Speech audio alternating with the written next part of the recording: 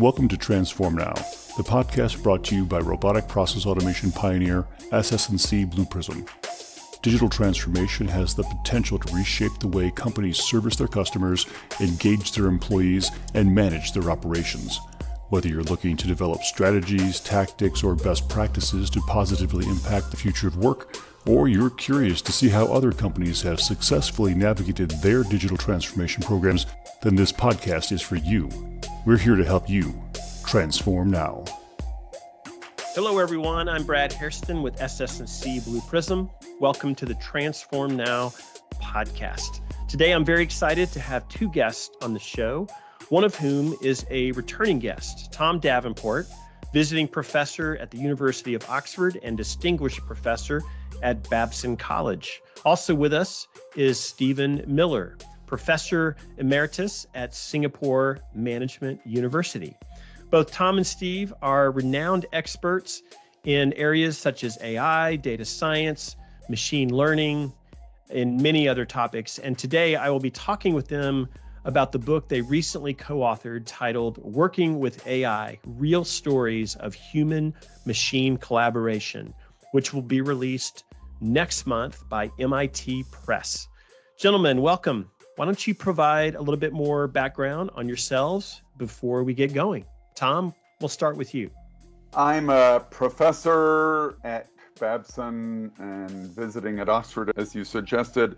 I teach mostly AI these days to business school students. And for a long time, I've either been a professor or did research and thought leadership in consulting firms, and almost always on the topic of how people and organizations can benefit from information and technology, and been working with AI now for 7 or 8 years on this round. And certainly, as Steve knows, there were previous rounds of excitement about AI, and I also was somewhat involved in those. So. Great. Steve, how about you? Most of my professional career has kept close to the rail of how people use new forms of both physical automation and computer-based information to do work in new ways. I've done that both on the university and academic side through PhD work and early career as an assistant professor, looking at ways in which people were using the new generation of robotics back decades ago. And then I went into industry for 13 years, both in Japan and the United States, to be a practitioner. That's what brought me to Singapore to work for IBM Consulting for a few years in e-business consulting. Then I joined a university in Singapore for 18 years and was the founding dean of their Computing and Information Systems School. And of course, that allowed me from an R&D perspective and also from a student project perspective to work closely with industry on these topics. Well, it's wonderful to have you both on the show today. And Tom, let me start with you. You were on the podcast a little over a year ago, talking with me about why companies are struggling to implement AI at scale. And by the way, this was the third most popular podcast of the year. So let me just pause and congratulate you on that front. Only third, I demand a recount. No recounts allowed. So has anything changed on this front? Are companies still stuck in the POC pilot phase and failing to scale their AI capabilities the way they should? Can you touch on that? Well, I think it's getting somewhat better, Brad. There are still a lot of AI systems that never get implemented, but now there are companies. In fact, I've just finished a book on this as well, coincidentally at more or less the same time as one with Steve, on companies that are, quote, all in on AI. And we didn't find a lot of them, but some companies are really being quite aggressive about it. And in a way, coming back to our book, Working with AI, when you see how challenging it is to do a full production deployment, you kind of understand why there aren't more of them than there are. It takes a lot of people working together for a long time in many cases. Let me just add one point to what Tom said, because Tom has traced the arc of how large corporations have brought in so many generations of new technology related to information. Industries struggle with implementing anything at scale that involves major changes in how they work. So there's nothing mysterious about AI here, although AI does involve some new ingredients, right? But there's always a diffusion curve. There's always a bunch of people who are out there fast. There's always the rest of the 90%. There's always the trailing 30 or 40%. So like any other wave of technology, we're seeing that diffusion process and that distribution as applied to this leveling up with AI embodiment. Great point. Steve, as mentioned in the intro, you and Tom recently co-authored a book focused on what real human-machine collaboration looks like and what we can learn from it. What inspired you and Tom to write this book? Let me give briefly the history. Tom and I have some common colleagues, and we've met over the years. And it just happens, and Tom will remember the story, that towards the end of 2019, a new international management school journal was being launched called Management and Business Review. And for their inaugural issue, they had asked Tom to submit an article, which he did. And somehow, and could well have been through Tom's recommendation, they asked me to review the article. So this was about August of 2019. And this was Tom's article. He sole authored and did it. But I put a lot of effort into the background, Tom will remember, on some of the nuancing and some of the updates on research. And it was kind of a pain in the butt, really, but a knowledgeable pain in the butt. Yes. Yes, exactly. So on that, we started to talk, and Tom had already started on the path of a Future of Work Now series, and had already, or was in the very beginning of the process of getting out a few stories on that. And I was at a transition point in my life where I was still working full time, but thinking I was going to relinquish my full-time job. And I was interested in pursuing stories of AI deployments. And one thing led to the other. And just on a verbal agreement, Tom and I talked about it, and he said, well, why don't we work together on this thing? And there we go. There you go. Yeah. So, Tom, to delve into the realities of AI workplace deployments, you and Steve, as mentioned, documented and evaluated 29 real-life case studies involving worker AI collaboration. What was the scope of these case studies? I mean, what geographies, industries, job functions, et cetera, did you cover? Yeah, well, we did have 30, rounder number, but our editor didn't really like one of them, so she chopped it out. We had 6 or 7 in financial services, including insurance, several in banks. We had a number in healthcare, 4. I think the one that got cut out would have made 5. Some of service-oriented industries, and most of those were kind of language-oriented AI applications. We had some field operations case studies ranging from security at a mall in Singapore, a police department in the US, a wide range of things, some kind of factory floor activities, only really a couple of those, I would say. So pretty broad from an industry standpoint. 22 were based on interviews out of the United States. 1 was based out of an interview in Canada, again, one of Tom's stories. 6, and those were 6 of the 8 that I did, were based out of interviews out of Southeast Asia. So we were able to bring in an international flair to what we did. And it was a nice complement between principally US, one example from Canada, and then several examples from both Singapore, Indonesia, and India. Okay. Thank you for that information. That's good. Steve, in your research and in the book, you both cite the MIT Task Force on the Work of Future report as the most comprehensive recent study on how new technologies are changing the nature of work. So you compare and contrast your findings from these 29 case studies to 3 of the findings from the MIT report. What is it about the MIT report that retains its relevancy so well and convinced you to make it a comparative baseline for your research? Our book in the main, it's written for a business audience, for people like you who really want to understand the different use cases. What are people doing with AI? And a micro look based on real stories in industry. And of course, our emphasis on augmentation, which we'll get into later. People and machines working together.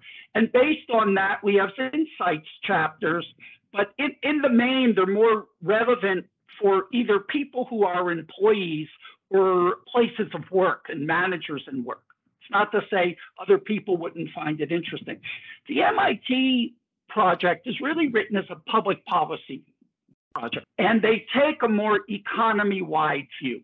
And they looked at decades of research, and they also had case studies, and we had some overlap. The few case studies they did were in great depth. We looked at a wider range of industries.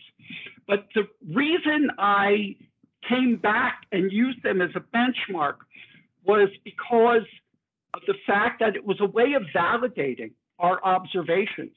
We had a rich but small sample, what people might call thick data versus big data, and very informative, but it was still a small sample. And what we also saw in the MIT report was this bit about technology is not replacing human labor en masse anytime soon. It's replacing some existing work, creating new work. It is not eliminating work in a major way, and certainly not quickly. We saw that same thing. It also brought out the theme that organizational changes with AI, robotics, and other advanced technologies are indeed happening, but they're happening gradually. And we also observe that. Now, as Tom knows, all of our interviews were a snapshot in time, but through the conversations, we know that most of these were the results of most multi-year projects, right? Even though we just talked to them when they're actually up and running in operation. Our work had more examples, far more examples of augmentation than full displacement through automation. They saw the same thing looking through the different places they looked. And then the other point where there was a common point was the discussion about education, training, and skills. And the difference in the perspective is related to the purpose of their book being different than ours. We focused on firms that had successfully deployed, successfully implemented. The people were sort of happy working with the systems. It was making the firm and the individual more productive. All of the learning we observed, and this was an insight Tom had highlighted in the contrast, to help me in the way I wrote it up. All of the examples we observed were through people learning on the job, learning by doing, as part of doing the work.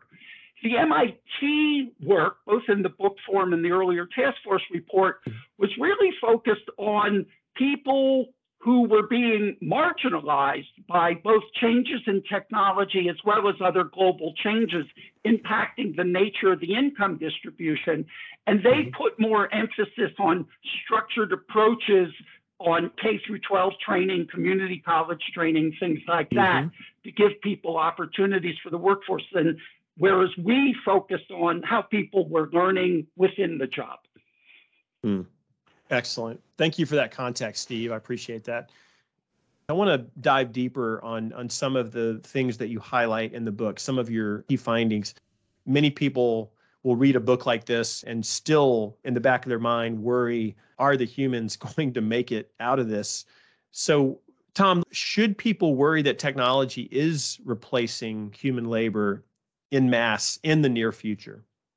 Well, I think near future, not so much. Long-term future, I think we all need to be quite concerned about it. But we didn't find much evidence of it, as Steve suggested. And AI was kind of good at some small tasks, but not good at performing entire jobs. Most people do more than one thing in a job. And so I think what we've seen so far is mostly on the margins. I had some concerns about entry-level workers, which we have a little chapter on in the book. Steve isn't quite as concerned about them, but because I think AI is taking over the things that entry-level workers typically did. But I think none of us can be complacent about it, and we really need to be thinking about how do I add value to the work of these smart machines. And there are a whole variety of ways to do that. This is actually sort of my second book on this topic. I wrote one called Only Humans Need Apply with Julia Kirby in, I think, 2016. And apparently nobody was reading books that year. They were all focused on the Clinton-Trump election. Didn't sell terribly well, but it suggested that augmentation was both a more desirable and more likely outcome. And so far, I think we've seen that to be true. I happened to read that book cover to cover, and I thought it was terrifically done. Yes. You were the one. Yeah. Brad, one of the things, if you sort of delve into the world of the economists, it's not this issue of are human jobs going to be replaced or not. I mean, this is part of the equation we'll get into later. What is likely to be the bigger impact is the impact on the nature of the income distribution. And you're always going to have the highly educated people and the high skilled people. They're going to be fine, and change and automation almost always creates opportunities for them. And the issue is, what about a lot of the middle skilled people, the people who prepared the information and did some of the transaction work? They're not necessarily going to move up to be the high-end, high-paid people. And in the last 40 years in the US, what's happened is more of those middle skilled people have moved into some of the lower paid and often like gig worker types of things. So one way to think about this is, will there be jobs? My view is that even in the long term, the issue isn't going to be the number of jobs. If anything, most of the economies in the world with the largest economies, 11 of the 12, they're labor short because of fertility rates and aging rates. But the issue is going to be on the nature of jobs, the quality of jobs, the income distribution of the jobs. Some people will benefit tremendously from the inevitable and inexorable improvements in productivity that are happening and going to happen. And the issue is, to what extent is that distributed? Right. Great point. Tom, what did you and Steve learn about the pace and the scope of organizational changes being driven by AI? It's slow. Next question. No. As we would talk to companies, you'd kind of uncover different layers. We wanted mostly to focus on frontline workers and how their jobs were affected by AI. But you talk to a frontline worker, if you were lucky, you'd get them first, and they'd say, well, yeah, but my boss would like to talk to you about his role. And the boss would say, well, yeah, but the IT function was involved in helping to develop this. And by the way, maybe you should talk to a customer to kind of understand what difference it's made for them. And you start to see all these people needed to collaborate. We call it in the book, it takes a village to change a job with AI. And it takes quite a while to make all of this happen. And it's sort of, you're never finished. People keep revising these systems over time to make them fit the work environment better. And so, as I say, I think that's one of the reasons why you don't see as many production deployments of AI as you'd like. It involves change in the people and the business process and the systems and so on. And it tends to take years, if not days or months. From work Tom and I have separately done, and from things we've been involved in over the years, often the direct investment, buying this specific type of software platform, take that as your base, the direct investment. But the total investment to make a deployment work, common figures have been something in the range of 4x to 10x of the direct investment. And some of this is just the time to work through all of what people call the complementary changes.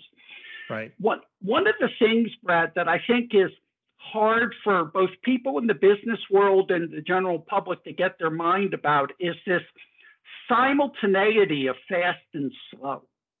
Literally every week, and certainly every month and few months, there are significant advances at the algorithm level, at the method level. at the demonstration in a lab setting.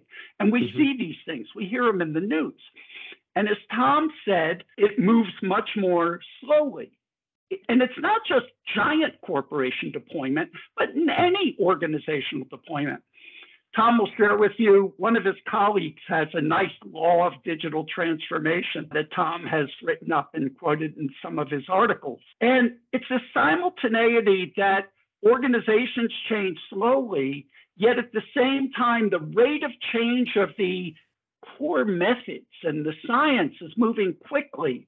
And it's like, how do you get your head around the fact that these two clock speeds are both occurring, but they're really different? George's first law, George Westerman at MIT, technology changes rapidly, but people and organizations change slowly. Steve, the word augmentation was mentioned earlier, and that word does get used a lot these days to describe the way technology is helping human workers perform tasks. How many of your AI workforce deployment case studies would you categorize as augmentation versus automation? Well, Tom and I will go back and forth on this. As I said, he was the lead author on most of the studies, but in my sort of obsession with liking to categorize things and make tables and whatnot, of the 29, I would say 26 are clearly examples of labor augmentation.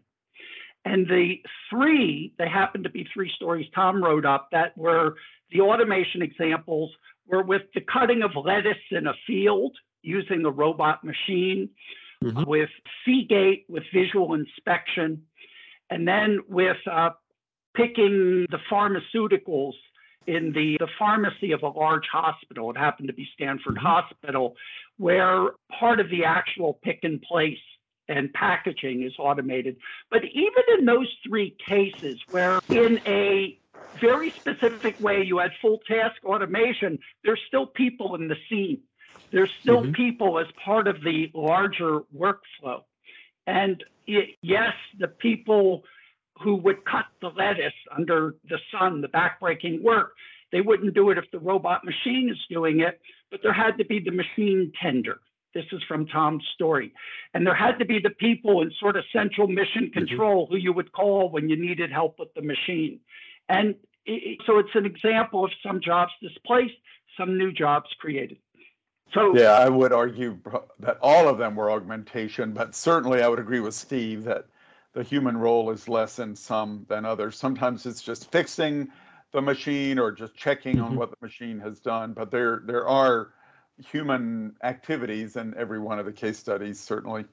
Yes, but it's always been the case, Tom, from my hanging out in automotive paint shops and body shops where there's so-called fully automated processes that when you have 100% robotic spray painting, you still have people who've got to manage the process. It's always been the case that even when you have task automation, you still need people surrounding because frankly, unexpected things always happen.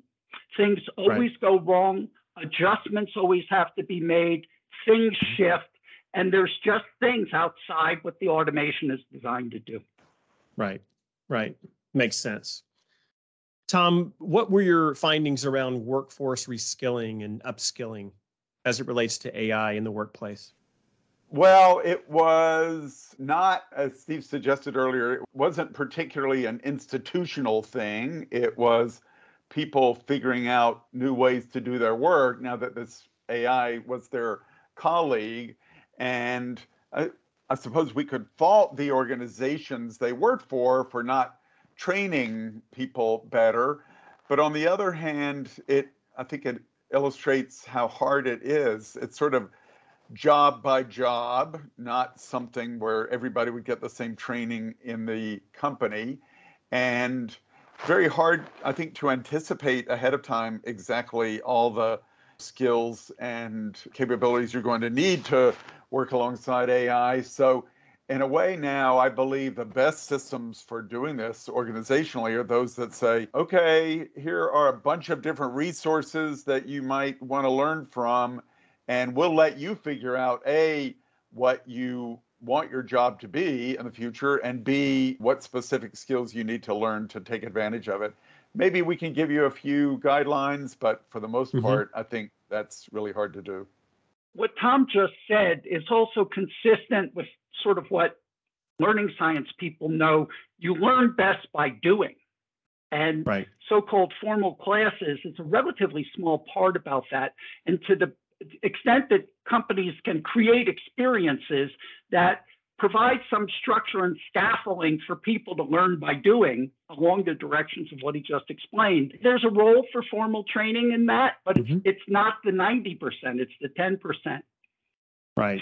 Now, there was one other insight in the book, and it was actually Tom's idea, and we turned it into a chapter and elaborated on. And Tom, why don't you explain something about this hybridization? Not that it's a new phenomenon, but we just saw so many examples of it in all the cases we looked at. Well, it's hybridization of business and technology-oriented jobs. So almost everybody we talked to on the front lines who was working alongside AI was quite into the technology. They understood how it worked. They could tell other people what needed to be fixed in it. They were not amateurs at all. They were sort of at least semi-professionals in terms of their technology orientation. And we sort of commented on this and said maybe we should write a little chapter on the fact that everybody's a techie these days, or at least if you want to be successful in the business world, you have to become a techie. And so I do think that generic organization-wide training on digital and technological skills is a good thing to do. And you have companies like Amazon saying, well, we're not sure exactly what's going to happen to our warehouse workers, but they'll probably have a better future if we give them a lot of digital skills. And so I think that is the one example where you could do some cross the organization generic training and have some value in it. Once Tom brought out that point, we actually looked at the other side of it in an equally avid and strong effort for the tech people to have to get domain trained and oriented and knowledgeable, because yes, the math models, the math itself is domain independent, but the application of which model under which circumstance and the nature of the errors and how you have to tune this stuff is so driven by the domain. And equally, we saw the hybridization happening from the tech side into the domain and business side. So Tom's been writing for decades and has been one of a number of observers about the business IT gap, right? I mean, that's not a new thing. And AI, to some extent, adds another level of complexity that's got a strong foot in both the business and the IT side, potentially making that gap more complicated. But Tom, would it be fair to say we were sort of pleasantly and delightfully surprised how much of the cross-functional interaction that was just evident, and that wasn't even the specific nature of our study per se. It just sort of came out in the interviews. Yeah, I think it's getting harder and harder to, if you would observe a meeting, to tell who was the tech person and who was the quote business person. Right. Steve, your case study research did not really get into employment and labor market issues, but you reference the MIT report's findings on this topic, and you emphasize the importance of it. How would you summarize this? I can summarize this briefly because, of course, there are people who are specialists in this, and I'm not a labor economist, but from my best read, trying to understand the technology and work with business people, here are the takeaways I've had from that. If you look at the United States as well as a number of the other so-called well-developed or advanced economies, there has indeed been rising labor productivity over the last 4 decades, except only a small fraction of the workforce has benefited from that. The interesting point that comes out in the MIT study is that that phenomena is more pronounced in the United States than it is in other advanced economies. So it's not the nature that if you're an advanced economy, that has to be the way it is. It's the way it is because of certain policies and ways in the US in particular. And that the key issue so far, not just it's been automation, it's been trade, it's been other global forces, has been that the technology has amplified and increased opportunity for the high-end, highly educated, and who've got great salaries. A lot of the people in the so-called middle skills, they would prepare information. They would help do the spreadsheets on the transactions, things that can easily be addressed by task level automation. There's been a reduction of employment in that middle level and an increase in employment, as I said earlier, in the lower skill levels. So it's the bifurcation and the polarization that's the issue, more so than the number of jobs. And it's more extreme in the US than in other countries, but it's an object lesson for all countries. So that's one point. Okay. The second point is about the importance of innovation. Now, this is sort of non-intuitive to the non-specialist because you say, well, wait, if we drive more innovation and more use of the AI, the automation, the robotics, isn't that going to exacerbate the problem? But it turns out if you look at the history over the last 40 years in the United States, and actually since 1940, a huge share of the employment growth has been in new occupational categories that did not exist in the 1940 census. And unless we harness the technology to create new kinds of services, new kinds of industries, we're not going to create the employment opportunities that we need to help with the offset of the displacement. And the interesting thing is mature industries get automated deeply, whereas new industries are very labor intensive, right? Especially in their early decades, like installing electric vehicle chargers and solar rooftop panels and things like that. So in fact, it's our obligation to drive innovation with this technology, while at the same time, people do have concerns that while doing that, what will happen to the employment? So that's one of the things we learned from The Economist. And without going into too much detail, the other thing The Economist has reflected in the MIT report teach us is that the future is not written. There is no predetermined outcome on the relationship between the degree of using automation and the number of jobs, the quality of jobs, the nature of the income distribution. It all depends on the choices. It depends on the micro choices of tens of thousands of employers. It depends on policy choices. For example, like in the United States, when you put money into labor, you get taxed at a much higher rate than if you put money into capital as a company. Now, surely there should be incentives for investing in new capital and technology, but not to the extent that it disincentivizes people to retain labor. So it all depends on the policies. And there's this very complicated dynamic that could go in any number of directions between displacement via automation as well as via other factors, some political, but some related to like job rationalization, right? And what's called reinstatement. And reinstatement can be through productivity increases of existing processes. We increase existing jobs because productivity can lead to new demand.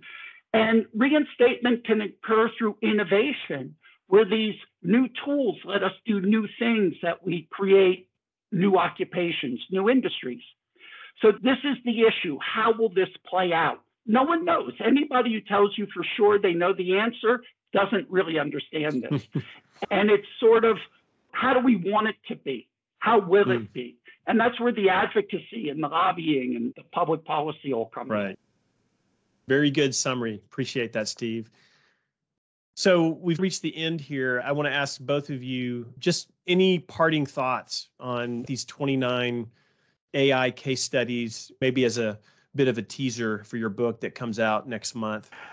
Well, I think the good news about all of this is there are still a lot of things that AI can't do and that humans can do. And so for the foreseeable future for most of us, the period for which we're employed, I think that will continue to be the case. And we are unlikely to have AI conducting podcasts, Brad, so you'll be happy to hear that.